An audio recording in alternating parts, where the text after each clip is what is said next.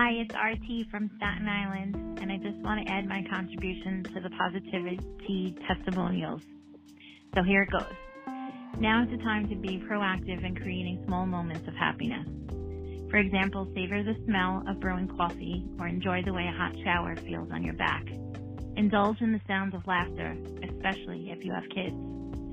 By savoring moments, you are allowing your brain to process pleasure without limits. You know, as New Yorkers, we are always rushed for time, but now is an opportunity to be still. Be still and know that you are in God's light. I pray for everyone to be safe and know that staying home saves lives.